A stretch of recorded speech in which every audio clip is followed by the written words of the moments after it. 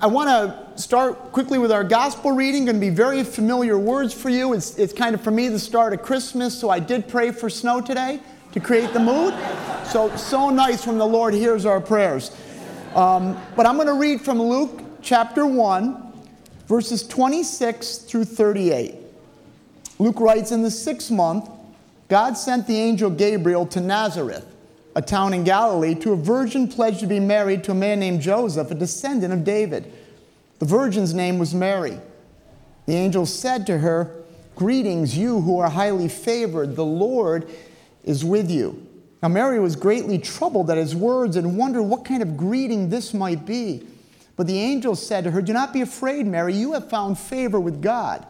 You will be with child and give birth to a son, and you are to give him the name Jesus. He will be great. He will be called the Son of the Most High. The Lord God will give him the throne of his father David, and he will reign over the house of Jacob forever. His kingdom will never end.' 'How will this be?' Mary asked the angel, 'since I am a virgin?' The angel answered, 'The Holy Spirit will come upon you, and the power of the Most High will overshadow you.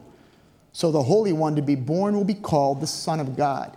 And even Elizabeth, your relative, is going to have a child in her own age, or in her old age, and she who was said to be barren is in her 6th month. For nothing is impossible with God.' 'I am the Lord's servant,' Mary answered. 'May it be to me as you have said.' And then the angel left her." Lord, we thank you for your precious words. Help us, Lord, even when they are familiar, to be overwhelmed by them, to be staggered by them, and to live the adventure trying to understand and follow them in our lives. In Jesus' name we pray. Amen. I'm going to start with a quick story. I've told it here before, so yes, it is a repeat, but it fits, and it evolves. When I was in graduate school, I went down to Virginia. It was really my first experience to be with the global body of Christ. I had never known Jesus outside the Capital District. And I found that really people all over the world love Jesus. So that was good to know. And I met some people. I met this one guy who was the first radical disciple of Jesus I ever met. And what I mean by that is he was just consumed with Jesus. Okay? And whereas I had Jesus in a good box, and it was an important box, and it was the most important box, but he was still kind of there. And this guy, Jesus, was everything, and we became close friends. So part of his ministry was, I'm going to keep on breaking Mike's box. Okay? And I called him Tom the Baptist because he had these piercing blue eyes, this wild hair. He was a crazy man. And so little things like we'd go to the grocery store and we'd be checking out and he'd say, "Mike, tell this young lady why you love Jesus." I would say, "Oh, I don't want to do that, Tom. I just want to get bananas, you know?" And then more seriously, he took me into the housing projects of Norfolk, Virginia, and says, "You can't follow Jesus in comfort. You got to take him to places where it's hard. You got to keep on breaking your comfort zone."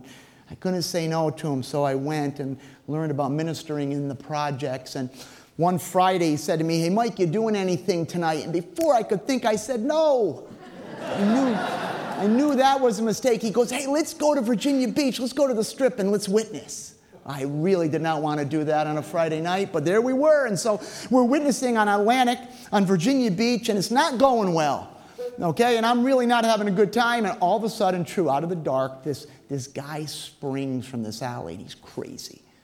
And he is screaming at us. He's swearing at us. And Tom, ever cool, Tom the Baptist says, "Brother Mike," he says, why don't you go and talk to that couple up the street, and I'll take care of this." It was the first time I was ever glad to do what he said. And so I went up, and so I come back, and I'm a little bit anxious because this was a bad scene. And when I came back, I'll never forget it, Tom was sitting on the steps of this building, and this man was laying on the steps, and he had his head on Tom's lap. And he was just stroking the man's hair. And after it was done, I said, "Tom, what happened? That man was crazy. How could it end up like that?" He looked at me and said, "Brother Mike, don't you understand? He that is in us is greater than he that is in the world."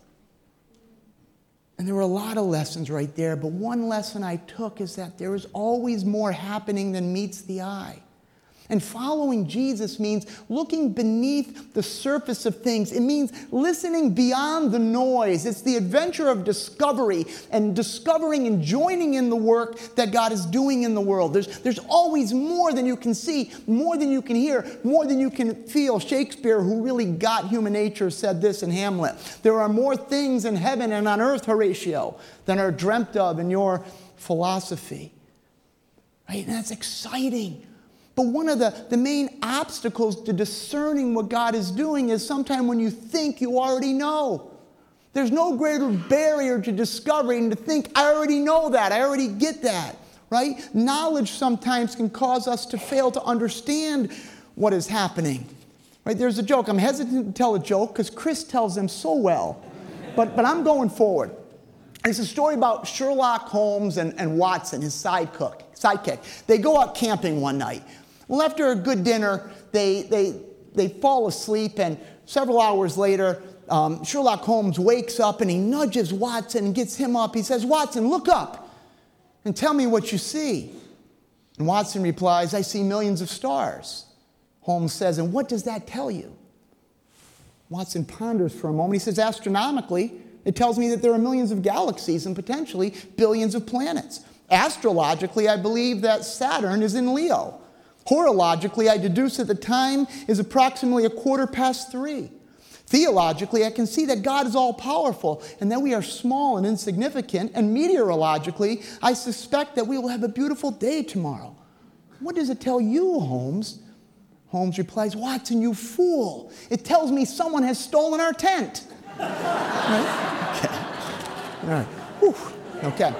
So, right? But you can have so much knowledge that you miss the most important thing, the most obvious thing of all. On a more serious note, this is the conversation Jesus has with the Pharisees in Matthew 16, and this is very serious, and it speaks to us. It says the Pharisees and Sadducees came to Jesus and tested him and asked him to show them a sign from heaven. And Jesus replies, when evening comes, you say it will be fair weather, for the sky is red in the morning. Today it will be stormy, for the sky is red and overcast. You know how to interpret the appearance of the sky, but you cannot interpret the signs of the times. And what Jesus is saying to the Pharisees, and hear him speaking to us, he goes, you know so much about God. You have dedicated your lives to studying God, and you know all these details about God, but you can't recognize him when he's standing next to you. The signs of the times. Right? So for us, as we begin Thanksgiving week and the holiday season, today's scripture, the birth of Christ, we know it so well. Are we still looking? Are we still listening? Are we still learning and trying to live out the truth in our lives, or do we enter the season and say, I know that story. I know all there is to know. I mean, even yesterday I learned a little something about the story. I read that when Gabriel, the angel, goes to Zechariah, who's John the Baptist's father, and he gives him his word of greeting, he uses the Hebrew shalom. When he goes to Mary, he uses the Greek rejoice. What's the difference? That it's announcing that this is not just for the Jews. That Messiah who's coming will be for the Jews, but he will be for all the world. This is going to shatter all expectations of Messiah. This is for all people, in all places, at all times, right? The surface versus what is happening underneath. I mean, don't ever let this story be normal. Of all the places in the world, the angel goes to Nazareth. It was a town, it wasn't even mentioned in the Old Testament. Nazareth. That's where it's going to happen. To a teenage virgin. And the evidence that God is moving is that a barren woman in her latter years is with child. That when the King of Glory comes, he's homeless. He's a dependent baby, sleeping in a manger. That when the angels are going to issue the greatest declaration that had ever been declared in the world, they go to a group of obscure, outcast shepherds living outside the city. And they tell them, I got good news of great joy for all people. And speaking of all people, when Joseph and Mary and Jesus are in trouble, where do they go for refuge? They go to Egypt. What do you mean Egypt? That was the place of bondage. No, it's being fulfilled. Egypt is now the refuge. It is the place of protection for God and the people of God, right? It's shattering expectations. There's so much there for us to discover. So following Jesus is the great adventure. He is always moving, always working, and we as his disciples get to try to see it and catch it and be moved by it, right? It's not predictable. Jesus said to Nicodemus in John chapter 3, you should not be surprised at my saying you must be born again. The wind blows wherever it pleases. You hear its sound, but you cannot tell where it comes from or where it is going. So it is with everyone born of the Spirit. See, the Pharisees had stagnated God. They had taken the wind out of God. He was a fixed thing to be understood. They had the law. They could memorize it. They could understand its every detail. They could dot every I and cross every T. And Jesus says, you can't fully understand God. He's always moving. He is greater than that. He is not stagnant. He is not fixed. He is dynamic, moving and mounting and going and growing.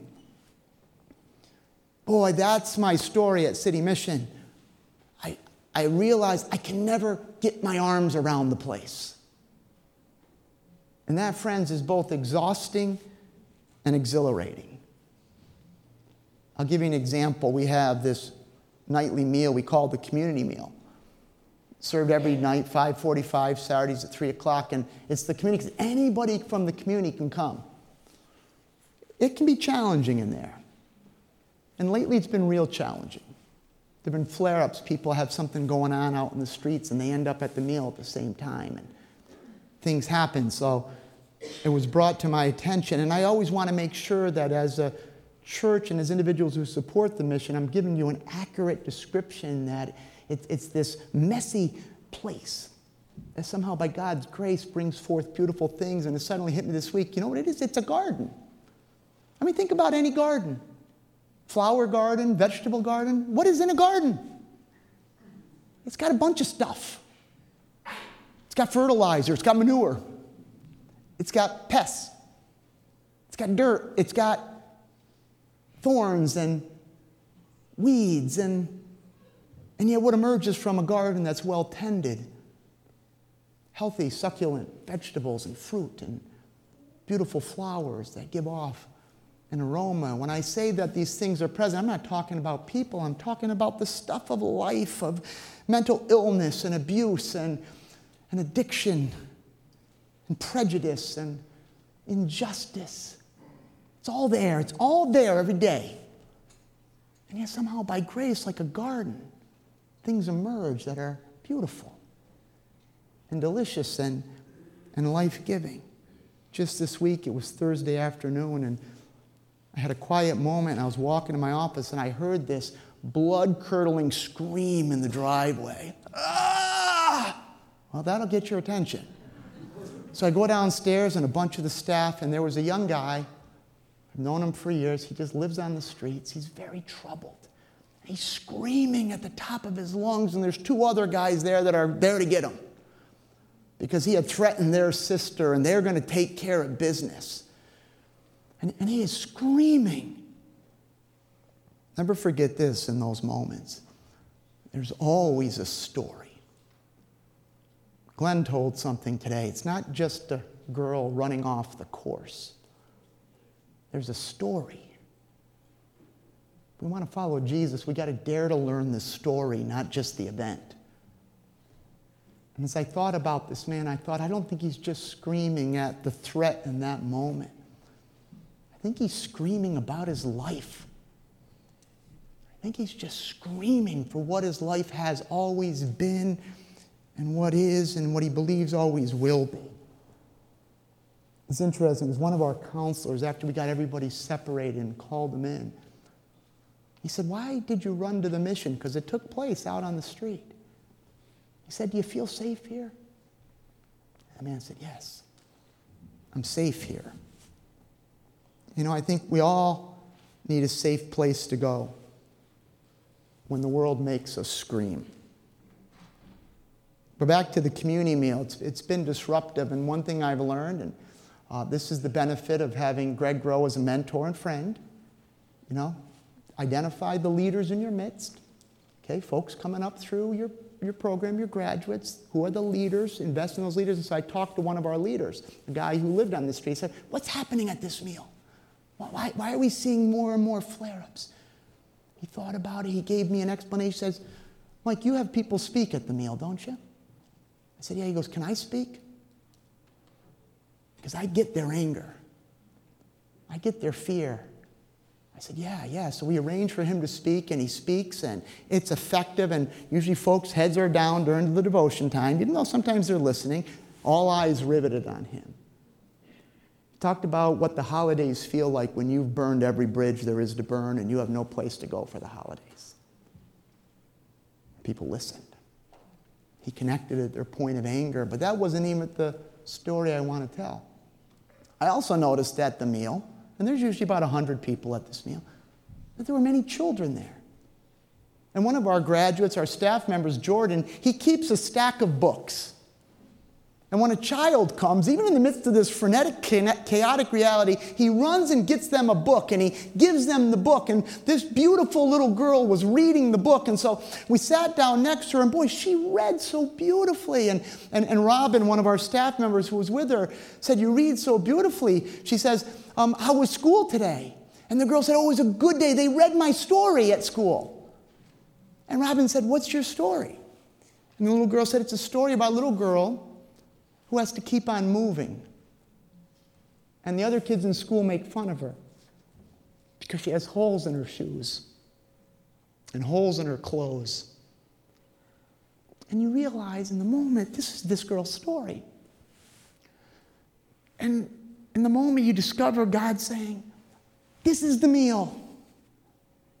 It's not about how do you make it secure, although security is good. It's not about how you create order, although there needs to be order. Children come here.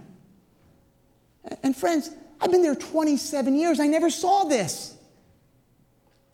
And I realize that children come here who are broken by life, and what God's calling us to do is make it a place that no matter what their day has been, no matter who's made fun of them, no matter how cold and dark it is to walk to City Mission for dinner, that we can make this place a place that's warm and light and loving, a place that never lets a night go by that we don't say to that little girl and the little boys and girls like her, you are beautiful. You are so precious. You are the beloved daughter of God. You are the beloved Son of God. That's why I went to that meal. I never saw it. I was so focused on the bigger things of security and order and peacefulness. So, dear friends, be careful of what you think you already know when it comes to the kingdom of God. It's always bigger. It's always greater than we understand. And embrace the adventure of discovery. See the fact that we don't know as the gift. Embrace it and discover what is there. God gives us little glimpses of what He is doing beneath the surface, what He is doing beyond the noise. There was a note in one of our gifts this week, and it was clipped to the receipt as I signed it. And it said, to whom it may concern, thank you for your help a few years ago. It made a change in my son's life. And what was especially marveling to me is I didn't recognize the guy's name. I don't think he was there that long. I know he never graduated. But there was a thankful mother and a changed life. Something that grew out of that messy garden, and it's still bearing fruit. So as we look ahead to Thanksgiving and this Christmas season, dare to look through what Christian author Ken Geyer calls the windows of the soul. Don't only see it with your physical eyes or your physical hearing or even your physical touch. Dare to see where God is in the midst of these things. And he writes this, but this is the whole point of Windows of the Soul. Always looking, always listening, always asking, what is here that I should receive? What is required of me at this moment? And how will I respond? Lord, we thank you for this time of year. We thank you that the wonders of that first Christmas have been held for us, that we do have a written record, that we can know and memorize and embed the details of that first Christmas into our lives. But Lord, help us to never think we know or that we understand. You are so much greater. And even as we enter familiar ground, help us to go wide-eyed, open-eared, and even more importantly, open-hearted, to see what you are doing. Give us the eyes to see it, the ears to hear it, and the hearts to follow you in it. In Jesus' name we pray. Amen.